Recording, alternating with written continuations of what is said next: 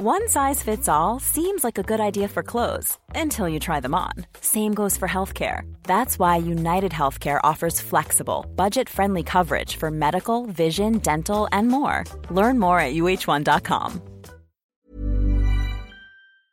So, Guy, Nick Mason's Saucerful of Secrets, of which we are 2/5, right? We're going back out on the road in the summer across the UK. We are. It's all of June, so brace yourself. What's it called? It's called the Set the Controls Tour. What a brilliant name. Who do you think could have come up with such a great name for a tour, Gary? I wonder. I think I'm looking at him, right? But then I did come up with Nick Mason's Saucerful of Secrets. You did. And in fact, that came up in a podcast then because you were inspired by Woody Woodman's U-Boat, weren't you? I was, yes. Anyway, but enough of that. So join Nick, Guy, Lee Harris, Don Beacon and me as we celebrate the early years with, that incredible, it's an incredible body of work, isn't it? The early Pink Floyd.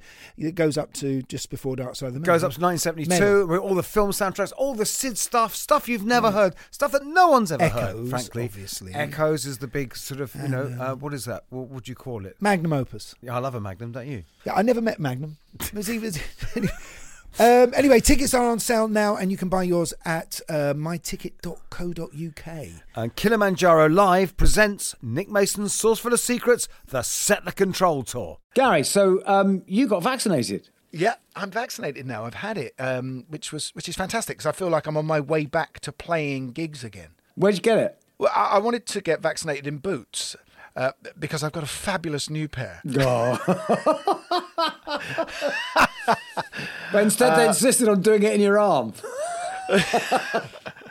But I insisted on a stadium, and I actually got vaccinated at Lord's, believe it or not, which was... No, it's not. Has there ever been a gig at Lord's? There's been one at the Oval. I know, the Oval, the Who and the Faces. Right. And that was a charity thing, wasn't it, I think? It was for Biafra or something, yeah. Yes, but no, I don't think there has been a gig at Lord's. We've got someone really big on today, haven't we? Which is yeah, very, very big one. A man I'm quite who's nervous. really I'm nervous about this one, and he's great philanthropist, someone who's really stepped up. Absolutely, and has made hits from the 80s onwards and onwards and onwards. And yeah, if you look up Anthem actually in the dictionary, I think there's just a picture of him. Welcome to the Rock-on-Tours. Okay, guys, I'm ready. That's a big tune for sure. I actually wrote that originally for Tina Turner. Of course, I had gone and found Joni Mitchell down in Florida and brought her back. What people forget about Bowie is that he was such a kind man. Remember me? I'm in a band now. It's called Roxy Music. You know this thing about the 10,000 hours of experience? Oh, yeah. Get good at something. When we recorded Arnold Lane, we'd done about 50 hours. The Rock-on-Tours podcast with Gary Kemp and Guy Pratt. Hey, John. Can't hear you. Is it on mute? Got no audio at the moment.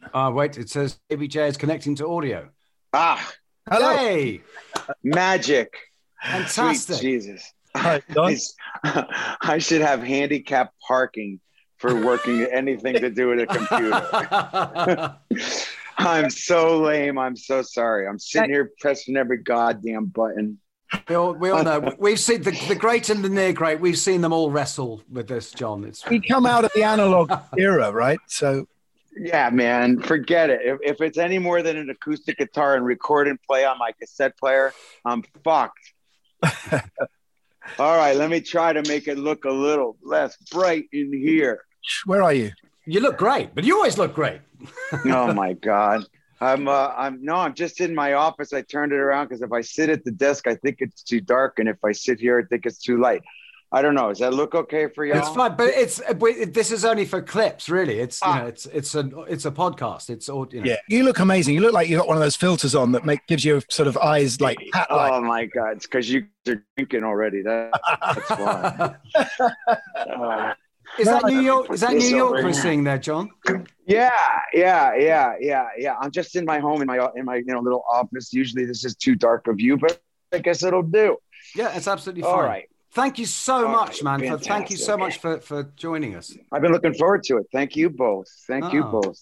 The album is, we will talk about your new album because it's phenomenal. It's incredibly powerful stuff. Thank you. I worked really hard on it. Well, the times lead you to think differently. And when you're thinking differently, of course, the only way to emote is through song. So I took advantage of the moment and wrote about it. Because you've always taught, your songs have always been very, very romantic, but like stories of the underdog. That's always been you've always punched up, which is great, but not in such a sort of way that's rooted in the harsh reality of where we are, I would say. True. I've always tried to be the hopeless optimist. I think it was a product of where I was brought up and when I was brought up that led me to that kind of a viewpoint as a writer.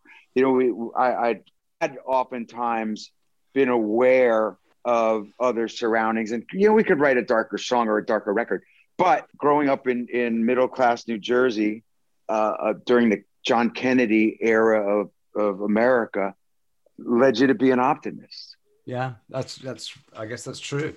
But yeah, I mean, let's just talk about America and the way it is right now. I mean, when you started out in the 80s, this was a country that seemed unified by an outside enemy, probably, but never before has it been so split down the middle. And you sing anthems to every man. But on this album, obviously, you're taking a bigger risk because, are you worried that some of those guys who have sung in, at your concerts before, sung their hearts out, are going to go, but maybe I don't politically agree with this anymore? Well, in order to tell the truth, you have to put yourself out there and stick your chin out. And if someone comes to the show and doesn't agree that I am just trying to be witness to history, and they see it as I'm taking sides and give me this single finger salute, I'm going to have to deal with that in the moment. And I'm sure it'll take me out of the moment when you're on the stage trying to sing the song. But in the grand scheme of things, at this phase of my career, if I were to just try to appease an audience, then shame on me. I would be really remiss as an artist if I was that full of shit that all I could do was try to appease an audience. I would make me sick. I'd rather not make a record. Well, you've also, that's absolutely fine, because you've literally reached out to your audience to contribute to your song, Well, in that way, it was an interesting exercise a year ago. As I was thinking about this podcast and listening to some of your other stuff and then thinking about where I was, the last time we were all in a different world, I was there, right? And I was re-recording a song that was going to be on this record for the Invictus Games with Prince Harry. Yeah, we want to get to that. It was cool, but what a world we were living in, and then I came home to this. So you write a song like "Do What You Can," postpone the record, cancel the tour outright. And when I wrote it, I did realize one thing: no matter who you were and where you were on this big planet, for the first time in my lifetime, I could cite something that we were all doing together. This is one thing that we all did, no matter where you're from. And so that blew my mind, And so I had written the verse, I had written the chorus. It was done. And then I started to say, wouldn't this be interesting? To tell you guys the honest to God truth, I sent it to a couple of major, heroes and said, why don't you write a verse and we'll make this We Are the World? And then I finished it before anyone said, yes or no. Get to that people. Yeah, right. So I said, well, fuck them. You got Bruce Springsteen going, but I got this verse. Yeah, right. You're out of luck, dude. But the truth was I had contemplated that. So then I'd finish the song, and then I said, because we had all lived this is going to be interesting. I play the chorus, I play the first verse, and I basically tell the internet world, write me a verse. Tell me your story. If I like it enough, I'll sing it back to you. Knowing I had the song finished, it was done. There wasn't going to be any, little Joey in Iowa that says, I wrote that. I don't want to hear that. So it was already, because unfortunately, even good deeds, go punished. Oh yeah. In our craft, as you know. But I got goosebumps listening to that. Listening to the stuff on YouTube where you've got other guys coming in and singing and kids sending in verses. And kids, yeah. I welled up. you know, you have as a human created your own place on the American landscape. I mean, you are part of it. You know, you could see it, part of it from thousands of miles away. And so now to come in and say, but you know, I need to give something back to you guys as well. I am your voice, but let's all be part of this together. I think it needed to be done at a time when America needed healing more than ever, surely. Yeah. And the doors were slammed in my face. And the negative reaction when I said, I went to country radio and I said, now they listen more. Here's somebody would always, I've been asked this question a million times. What's the difference between a European audience and an American audience? I said, the Americans only know the chorus. Europeans always listen to the verses. They knew what a song was about. They were a much more educated listener, by and large, outside of America. And you were more successful in the UK for quite a while, weren't you? Yeah. And the first two records we were doing as well as, you know, better than America, but we weren't big yet.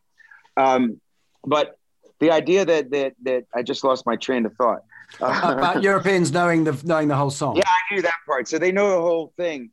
God damn, there was a better point. Well, I forgot the original question. Oh my God! You went to country radio. You went to country radio. Oh yes, I'm sorry. I apologize. No. That's why we're here. Excited. Thank you very much. I went because the American country audience listens to stories. Yeah. I enlisted Jennifer Nettles, who had made a song of ours, a #1 country single, Who Says You Can't Go Home. And then I said, let's go to country. This is such a unifying theme, bringing people together. If you can't do what you do what you can. Man, I was doing a bunch of phoners, and you're on this like conference call thing where one after the other DJ is going to pick up. And someone made the mistake of sending me the notes that the DJs thought of the song before I got on the phone. And now I'm sitting there reading this, and right at the top of the page, it says, don't send this to John. But my manager fucked up and sent it to me. And so I saw it. And now I'm sitting there with the country record radio guy saying, I don't want to do these phoners. I can only imagine the heat I'm about to take. I don't want to do it. And he says, you've committed, you got to do it. So now I went on the air and basically tried to convince these 25 country guys to play the record. They all accepted the interview. They were happy to talk to me. And then they hung up and then they didn't play it. Wow. And the record, it's stiffed. It's stiffed at country. And is this stiffed? Because I don't think people fully understand it in the UK, because that cultural division that you've had in America about the mask wearing, you know, is that what you're talking about? Because that never existed here. There was elements of it, but it was pretty.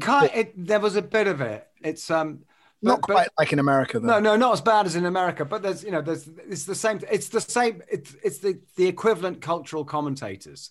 The same thing. Yeah. It's the people on the right. It's the anti-vaccine, anti-mask. That they'll be the people who voted the same way for the things over there and over here. Yeah, you know.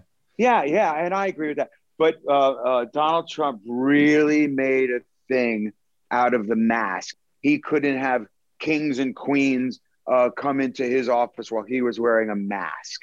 And he says, and he's such a wise guy. He was like, I don't look good in a mask. And so that became really politicized, and I believe for no reason. Yeah. But nonetheless, and that was, yes, the country radio guy said, I don't want to talk about COVID. I don't want to talk about a mask. I hate this subject matter.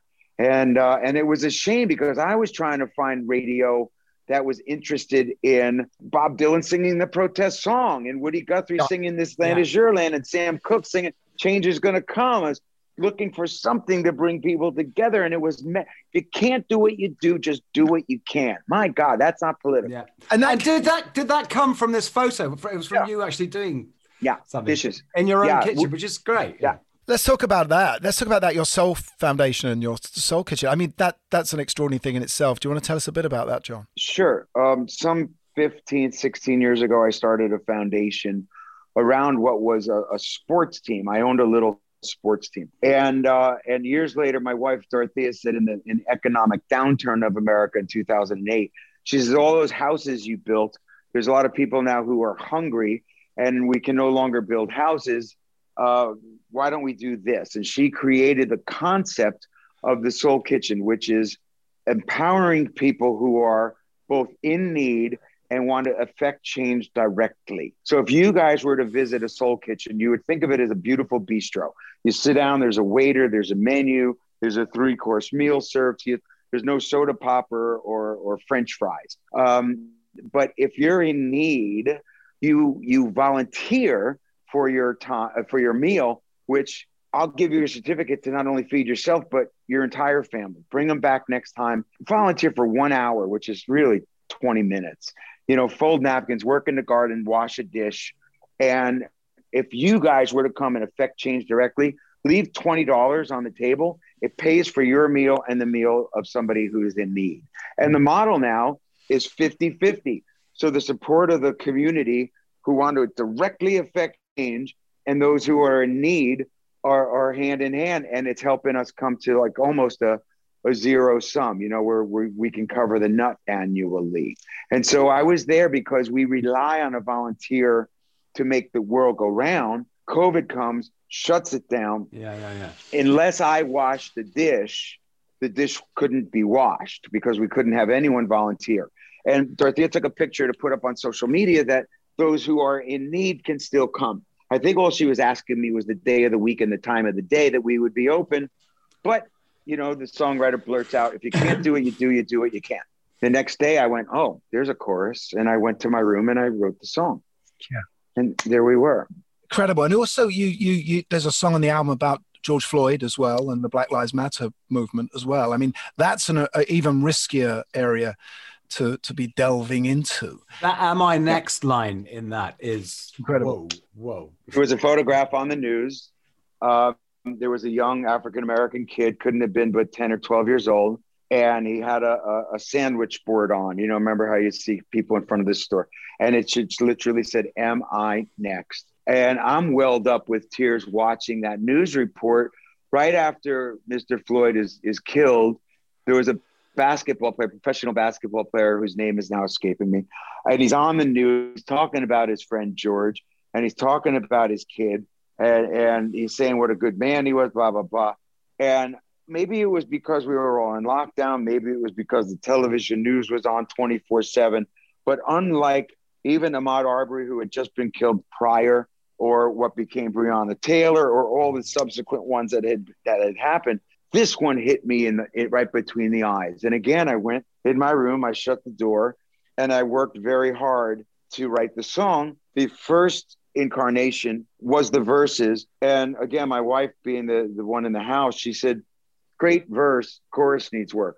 And so I kept chipping away at it, playing each iteration for my kids, to the point then where now I was aware you're risking a lot because, you know, I'm going out on a limb because, you know, I could be the poster boy for white privilege. I'm an older, white, affluent male who compounds it by even being a celebrity. So the chances of me getting pulled over by a cop, you know, chances are I'm going to, you know, unless I've done something really heinously wrong, I could talk my way out of a ticket. Chances are I'm not going to get arrested, you know? And so I had to be real careful.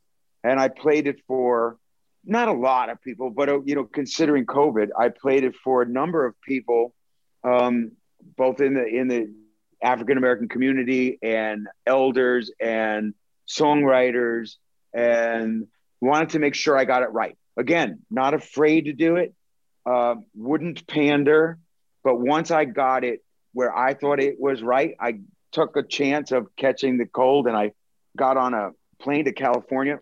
I asked Tico to join me there and Hugh, the bass player. And then even there, Tico, who's not one to pay attention to lyrics, he said, you're saying I can't breathe. That was the title of the song. He goes, you can't say that 3 times. He goes, you can't say that. And one of the lines in the song, it was just in the last verse, was American Reckoning. And I said, okay, I can go there. That's an easy fix. And then American Reckoning was a way better title. Yeah. And I swear to Christ, 40 years later, Tico goes, what's that song that goes boom, boom, boom, boom, boom, boom, boom, boom? I'm like, geez. He paints, doesn't he, Tico? Yeah. He's a true Renaissance man, that one. Yeah. Renaissance man and drummer, not things you hear together often. Yeah, right. Do you think not, without wanting to touch on things that might be sensitive, do you think not having Richie around helps you as a writer to be more personal on this album? And good question. Really good question. Yeah, I think that has been somewhat true, especially because of the subject matter that the world dealt us. So I couldn't have written This House Is Not for Sale and used that imagery as a song, because I wouldn't have been writing that song if the band were whole. I wouldn't have been in that place emotionally and then ultimately physically, and the toll it took on me had I not gone through that hell. So now that I'm clearly, finally through that, I was able to write differently, and I'm grateful for it, because these last 7 going on 8 years, they weren't good. You know, it was a fight for me physically and emotionally, and you know, everything that's threatened to be taken away from you, and it wasn't of your own doing. It was tough, you know, but he had issues that, you know, he just couldn't deal with under the umbrella of the band, and it was heartbreaking. Even though the band is called Bon Jovi, or you know, and I think, by the way, I think that's a piece of brilliance, because everybody pretends that are in bands that they're a complete democracy, but everyone knows they're never really democratic bands. There's always some guys, you know, and I think that took the pressure off the others. It was called Bon Jovi, it was your band, but they were also in it. But you were a gang, most certainly were a gang. Oh, yeah. And I think and you know, the 4 of you in particular, losing Richie must have been pretty tough for you. It's my right hand, you know. It's Bruce losing Clarence, it's Mick losing Keith. It's you know, but even the God blessed Beatle Paul went on. Yeah, you know, and I've spoken to him about it, and I've spoken to Bruce about it, and I tell you, you know, I don't have many regrets in this business or in life. But if I could have an opportunity to sit down with Jagger and talk to him about his experience with Keith, I would embrace that, you know.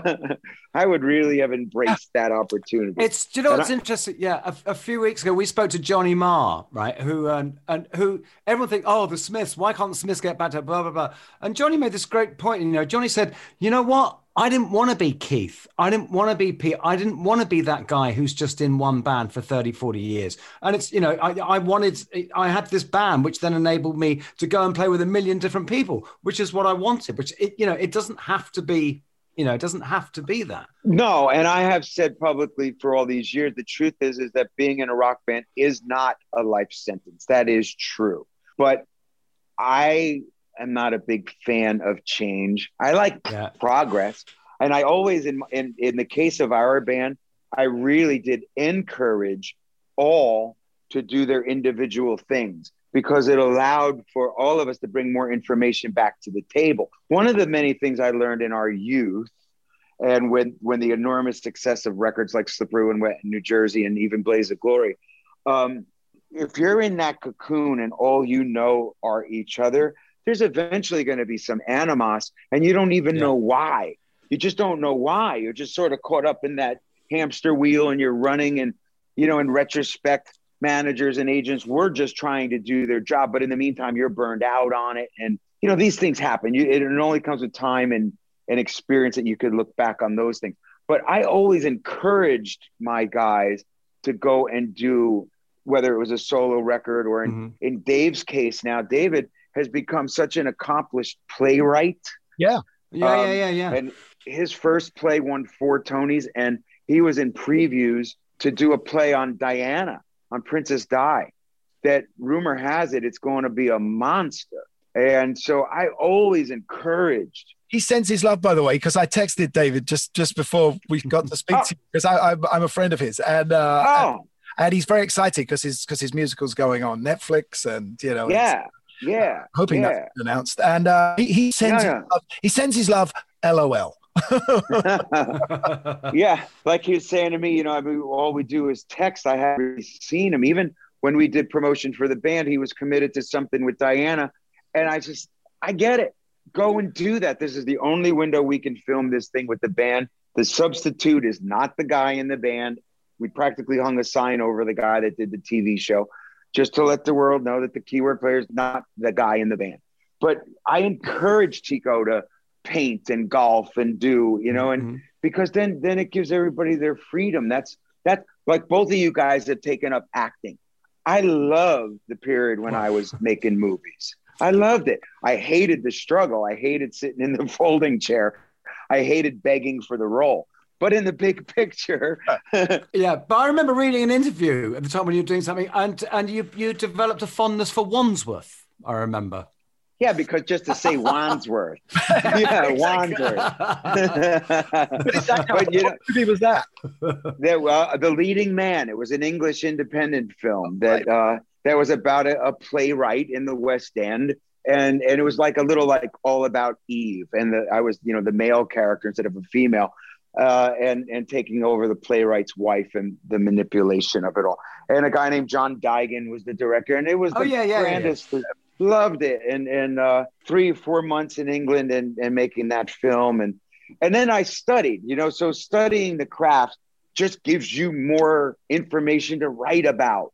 I think the thing is about when musicians become actors, singers become actors, is the thing you slightly struggle with that is it's always other people's words, and you become just interpretive where, there's nothing, it's hard to find what you can put into yourself.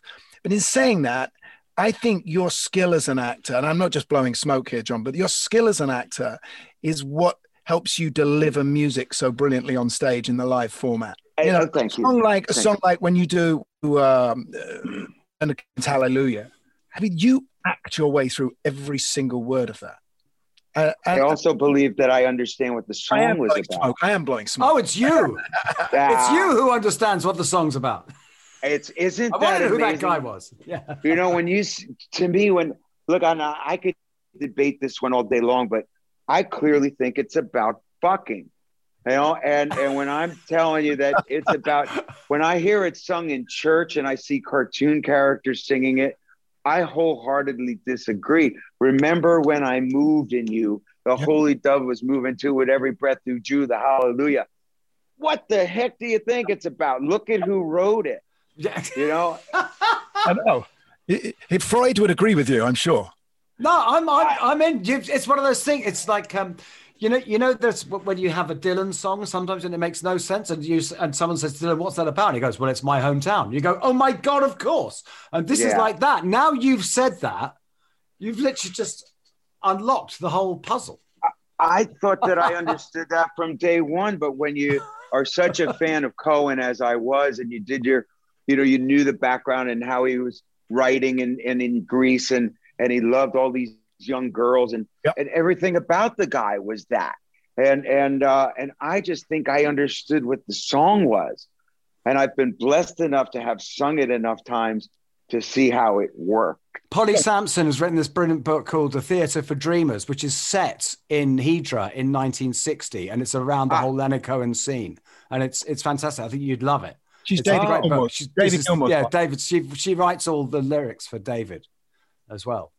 Tell me the name of the book again. It's called Theatre for Dreamers. Okay, there you go. That gives me something to do. Millions of people have lost weight with personalized plans from Noom. Like Evan, who can't stand salads and still lost 50 pounds. Salads generally for most people are the easy button, right? For me, that wasn't an option. I never really was a salad guy. That's just not who I am. But Noom worked for me. Get your personalized plan today at Noom.com. Real Noom user compensated to provide their story. In 4 weeks, the typical Noom user can expect to lose 1 to 2 pounds per week. Individual results may vary.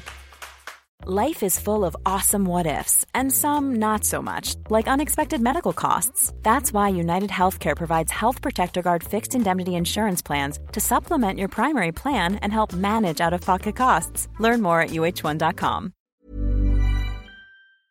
This episode of Raconteurs is sponsored by AG1, the daily nutrition supplement. AG1 is a comprehensive and convenient blend of over 70 vitamins, minerals and other vital ingredients like gut-friendly bacteria, antioxidants and much more. Just one scoop of AG1 daily has all the nutrients you need to support your mental performance, energy levels, heart health and immune system. To be honest, it's pretty vital stuff for us, because when you've got a life on the road and you're short of time, or you're too busy to plan and prepare healthy meals, you're getting your podcast together, you're being shouted at, and it's just a nightmare, AG1 gives me all the good stuff and helps keep my energy levels where I need, ready for showtime or doing the podcast, and with a nice vanilla taste. It keeps me focused, feeling good, feeling healthy with its daily dose of vitamin C and zinc, and it's so easy to use. Just 1 scoop a day gives me over 70 carefully selected ingredients. Simple. Trusted by Olympians, F1 drivers, and the rock-on-teurs. So if you want to replace your multivitamin and more, start with AG1. Try AG1 and a free 1-year supply of vitamin D and 5 free AG1 travel packs with your first subscription. Go to drinkag1.com/rockonteurs. That's drinkag1.com/rockonteurs. Check it out. Have you ever done theatre, John? No, I never had the opportunity in and of the moment. My reaction to it was that I understood what an audience was. I didn't need that interplay on a daily basis. I was really pursuing film. And that whole medium was so foreign to me, because even in my studies, it was always private. And I was with a guy who used to like smoke a cigar, and you're practicing a love scene and he's blowing cigar smoke in your face. You go, that's acting. So when I went to my first role in my first movie, and they said, we're going to do take 2, take 3, take 4. I went over to the director and I whispered, I'll pay for the film. I'm sorry that you're doing so many takes. He said, "What are you? You're an idiot." I think that the thing for us, because I've done comedy, I've done stand-up, but that's actually a lot closer to what we do. Because I think what's difficult for us, for musical performers, to make the transition to theatre, is the fact that you can't interact with the audience.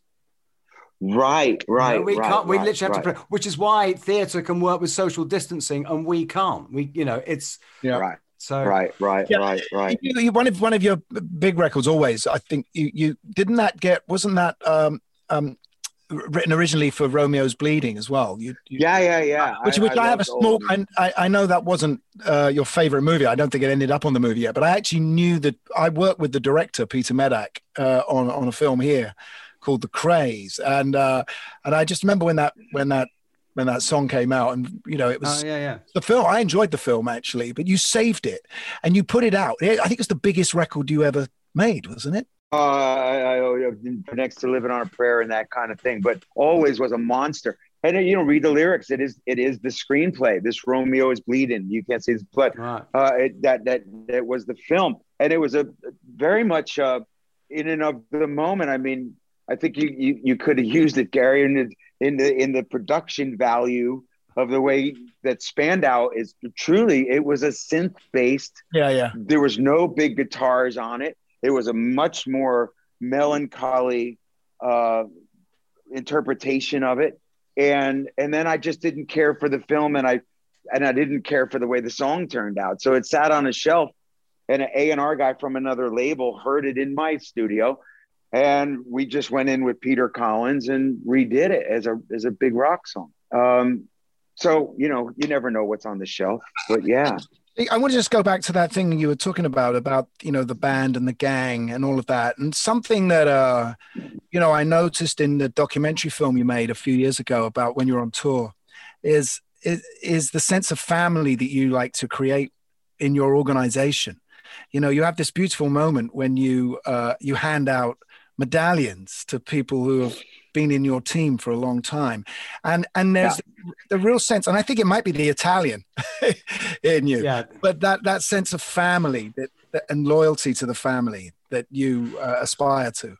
At the time, I was also aware of it, and that was because of Elvis. If you remember the little lightning bolt in TCB, Taking Care of Business, and it was at the height of Slippery When Wet. And so I made these little gifts for our absolute innermost circle of the crew. And they caught on because this little nothing, this predates rap and guys with big bling and all. I mean, it's not much bigger than a thumbnail, it's teeny and it's not expensive. And I gave these 13 of them out. They were treasured. And then the next tour, I gave a couple of more. And then I say, if you do 2 world tours and you do the entire world tour, then you could qualify for one. And I know, that mine, I buried with the guy that put a guitar in my hand the first time. I only know of one of a guy that sold his. A rat. Yeah, right. Yeah. Yeah. No one's heard from him. Apparently he's in witness protection, but no one's heard nothing about him for a while. Yeah, for a while. Hey, he must one guy ever. But no one ever, they meant a lot to everybody. And so I guess there's about 120 of them maybe over this 35 years. But yeah, it's still a thing in our organization. Yeah. Do you know what, John? Sorry, jumping off, and this is almost like another interview, but the one thing I would really love to hear about from you is when you started, because funnily enough, I spoke to Tim Pierce yesterday, the legendary session guitarist. My God. Who about a project we did years ago, a thing called Toy Matinee.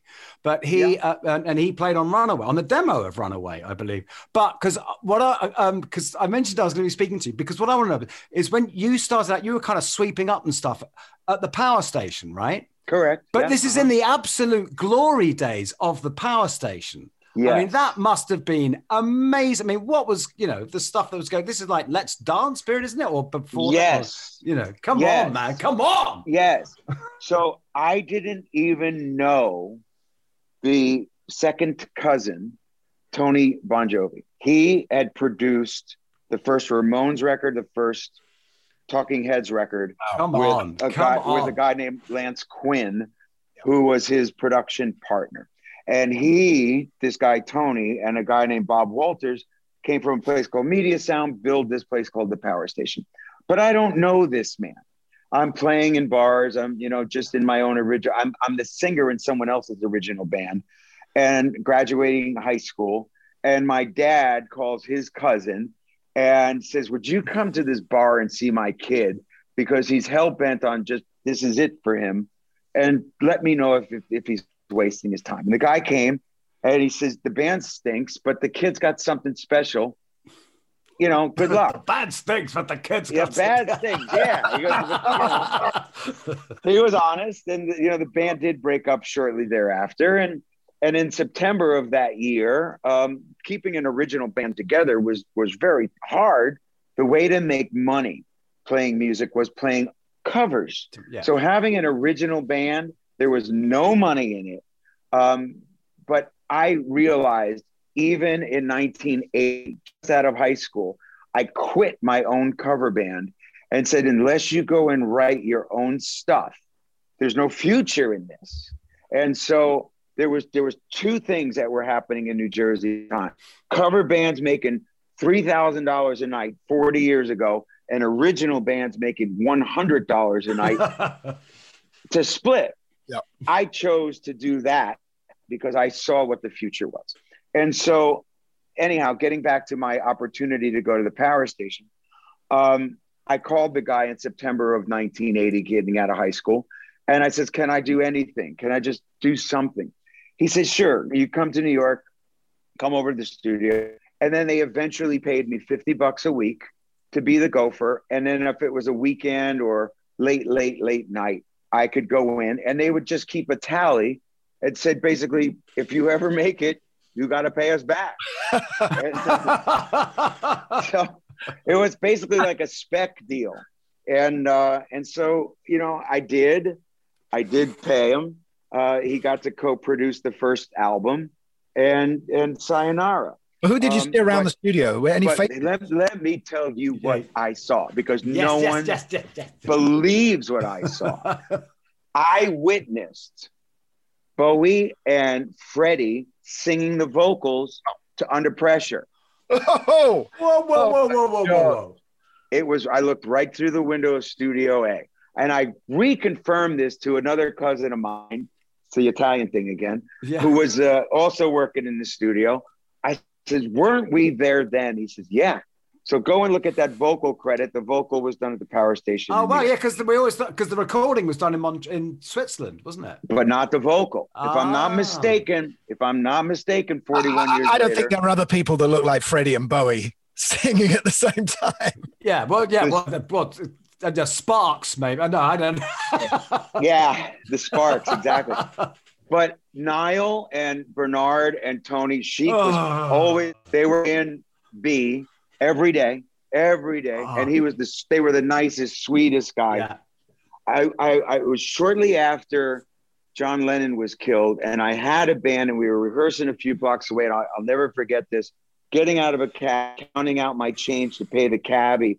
So we're sort of tucked in, and the Stones got out of whatever car it was they were getting out of. The Stones, at the same time, going into the studio, and a photographer jumps out of a trash bin, and paparazzi starts taking pictures. Jack in the Box. I swear to God, this is true. Jack in the Box. The Stones, they open up the door of the studio. Wyman, whoever else was there, was Mick and Keith.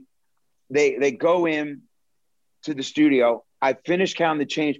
We jack up, my little, teenage friends, jack the photographer and shoo him away because I can go in the studio. The photographer screaming, Mick, give us a picture. I swear to you, he grabs me and these kids and he says, here's my new band, The Frogs. And we took a fucking picture. Oh my God. Have you ever seen it? Is it ever been published? No, because I thought the photographer was Ron Galella. I don't know who the photographer was. I thought it was Ron Galella because that picture exists of me at 18. Have you mentioned this? Have you mentioned this before? Yeah, I have. To Mick, thinking that no, I don't know Mick Jagger. I don't know him. But true story. But I'm telling you, Bruce had just finished The River, and Little Steven was making one of his solo albums, and I got to do hand claps on it. And I mean, it was Devo coming through the ceiling because where we'd sleep upstairs in the apartment, you'd hear the sounds reverberating from Studio C at the time. So the crazy things of the people, and the greatest lesson I learned there was the bigger the star, the nicer the person. It was the guy that you don't hear about today who was not cool. Yeah. The Stones were cool. Believe like the fucking Rolling Stones are like, hey kid, how's those demos going? Or even though I had met Bruce back on the shore, they were always kind. They were always incredibly kind because they knew me from down on the shore. Bernard and Niall and those guys could not have been more gracious, knowing that you were a kid. I'd love to see that movie, from the kids' eyes. It's just wonderful. You obviously, Bruce was obviously an inspiration. It must have been in your early days. But is there a sound that comes out of New Jersey? What is it for both of you that you've all grown up on around there? He was the godfather of it all. I mean, without Bruce's success, nobody would have paid attention to the shore. But then, because I'm the next generation, I'm 11 or 12 years younger. The E Street Band were my Beatles. Yeah. They truly were. And so many other bands that were trying to jump on those coattails. That's right. Truly emulated that. Yeah, because there was very much a sound. We did Southside Johnny and all that, wasn't there? There was very much and it was and much lesser bands. At least John knew that Bruce and Steven were literally writing his songs. Nils Lofgren was also, he had a great solo album out as well. That's a similar sound. Nils Lofgren. Maybe, but I'm talking like Beaver Brown Band. I'm talking about D.L. Byron, Donnie Iris, Little Reese, Michael Stanley. The things that the early, that all came around and were playing in the bar, and you'd see it, and you'd see this band show up, and they happen to have a African American sax player also. And you go, oh. Aren't you trying to emulate something that's not yours? There was a band, and I won't give it away, but there was a band once that was doing a radio broadcast, which was huge. You're on New York City, live on the radio from the bottom line. And Scott Munier, one of the DJs, is on, and he's going, yeah, ladies and gentlemen, this is blah, blah, blah, the band, blah, blah, blah. I want you to know this is not Bruce Springsteen in the E Street Band. Please don't come here and think they're playing. Yeah. And you even as a little boy, as much as I loved them all, the one thing I knew was if you didn't become your own man, it would be short-lived. So you what was your niche? Yeah, what was your template, John? What made, because if that was the storytelling and the performer, that would be the foundation. I would say that those two things came from the E Street Band and from Southside for sure. They were killer performers and storytellers. Then if it was the singing, because I think that those two guys are stylists, and I've worked hard to be a better technical singer. There would be guys like Steve Perry from Journey. And then there was the 80s rock band thing of Van Halen, that when that band, the original band broke up in 1984, that was a good thing for the creation of Bon Jovi. You had the good-looking kid singer who could really sing. And by the way, was a hell of a performer who knew how to tell you a story, so this was something different. And when we got lumped into that LA, bands of my era and my ilk, I wasn't comfortable. We said, wait, that's not who we are. And it's not who I was, we knew the first date I took my wife on was Sam and Dave. I wasn't listening to heavy metal in the parking lot. It wasn't my thing. So all those little things, the storyteller, the lyricist, the performer, but a better singer, and the cute thing. And that all paid dividends. You've been inducted into the Songwriters Hall of Fame as well, and songwriting is what you do. But obviously those first two big hits, Living on a Prayer, there was another songwriter brought in to work with you. I've forgotten his name now. Was it Desmond Child? Desmond Child, yeah. And obviously they were utter smashes, Did that leave you feeling a little bit shaky about how you could take this off on your own? Well, it's a little bit the opposite. So Richie and I had written, I had written Runaway before there was a band, and there was no band. And then the second record, we're trying again. And David and I co-wrote the first single on that record. And then I wrote the subsequent second and third one. The third record, what we had witnessed from afar in our frustration was that Bryan Adams, and this was the example, was writing songs for other people. And it was Tina Turner at the time.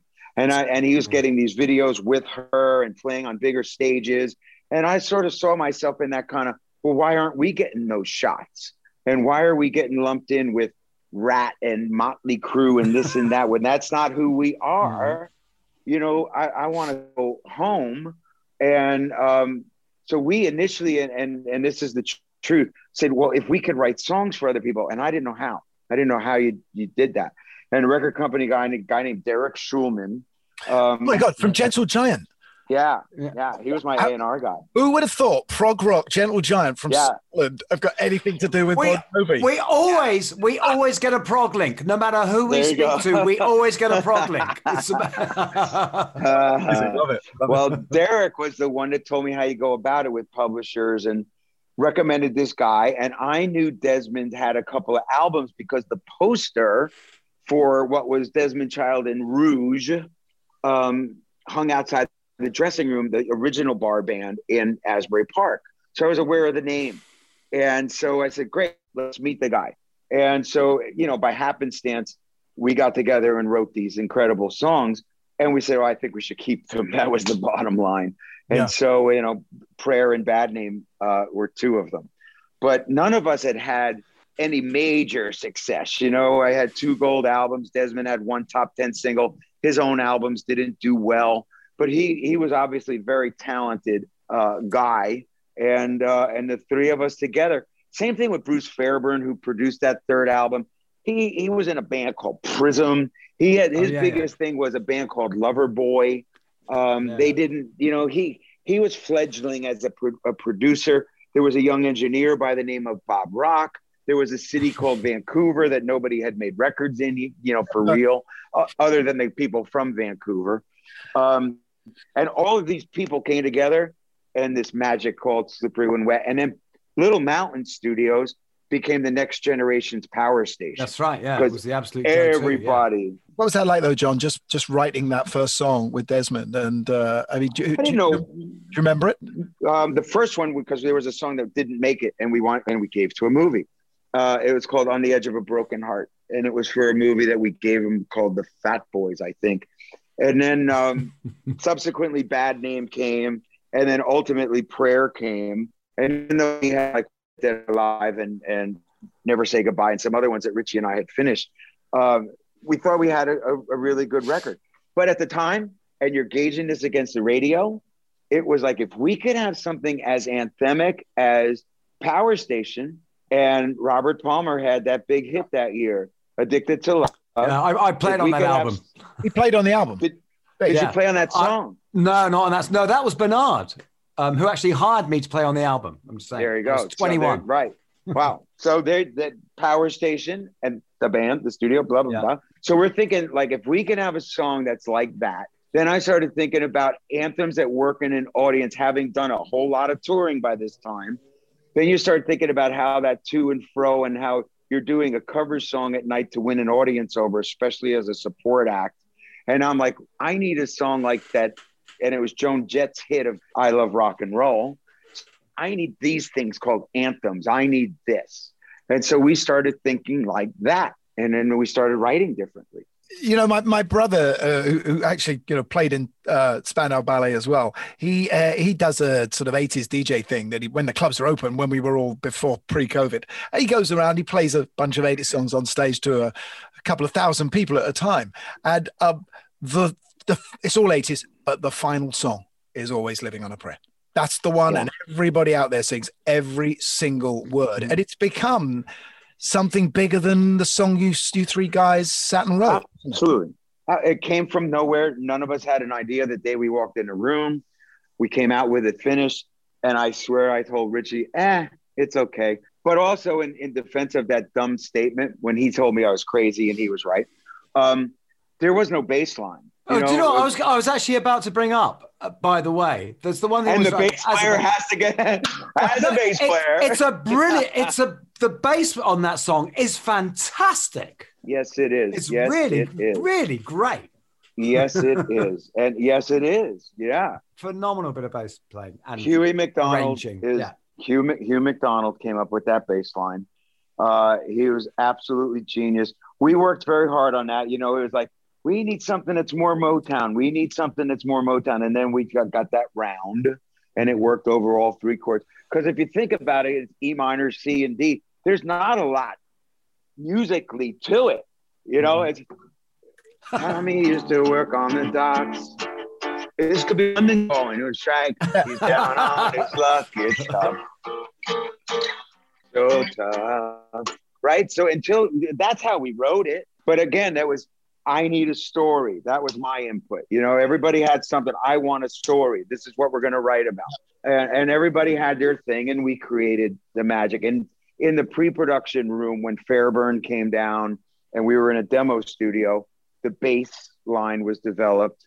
And then ultimately I was dumb and young and agreed to. I didn't come up with, that was a Desmond thing, the goddamn key change. Oh, yeah.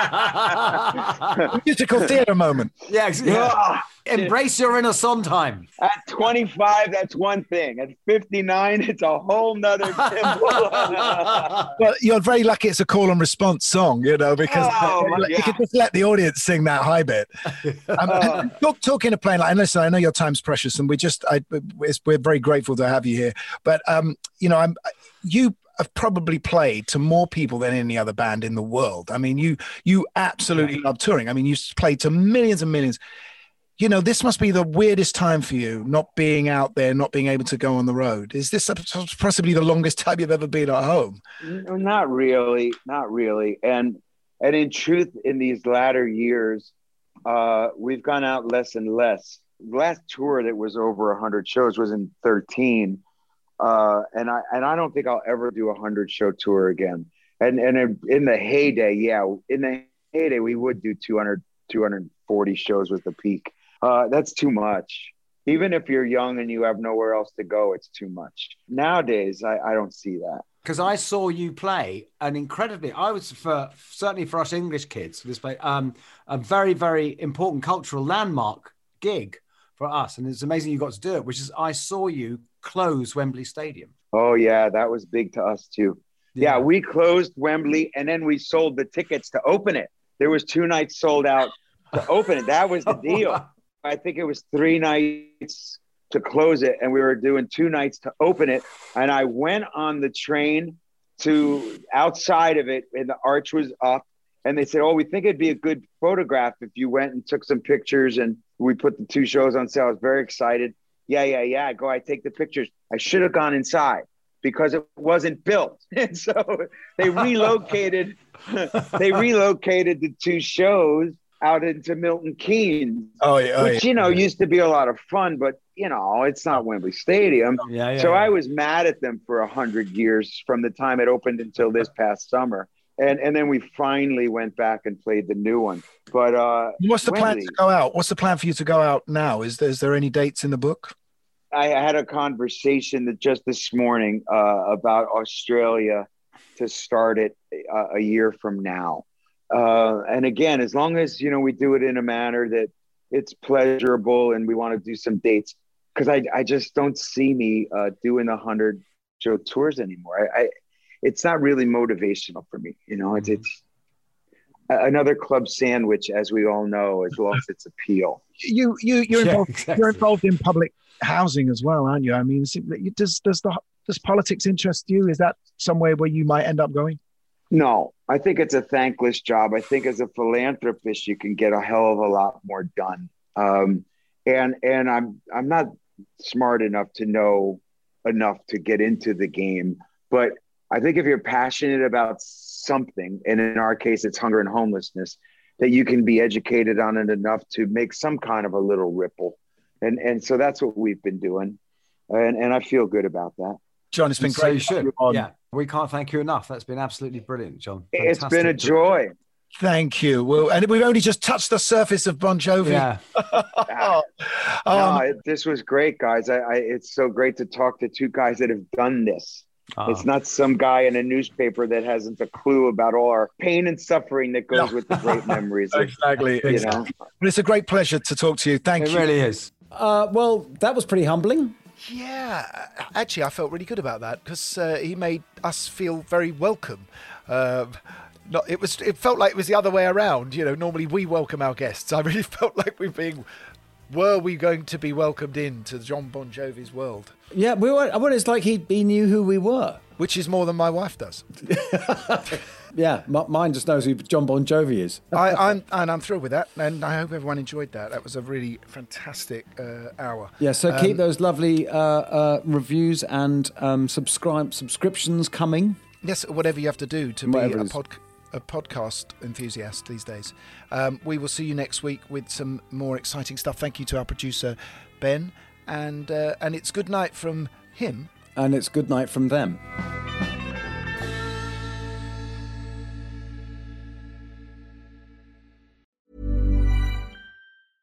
Hey, it's Paige DeSorbo from Giggly Squad. High quality fashion without the price tag. Say hello to Quince. I'm snagging high-end essentials like cozy cashmere sweaters, sleek leather jackets, fine jewelry, and so much more. With Quince being 50 to 80% less than similar brands. And they partner with factories that prioritize safe, ethical, and responsible manufacturing. I love that. Luxury quality within reach. Go to quince.com/style to get free shipping and 365-day returns on your next order. Quince.com/style.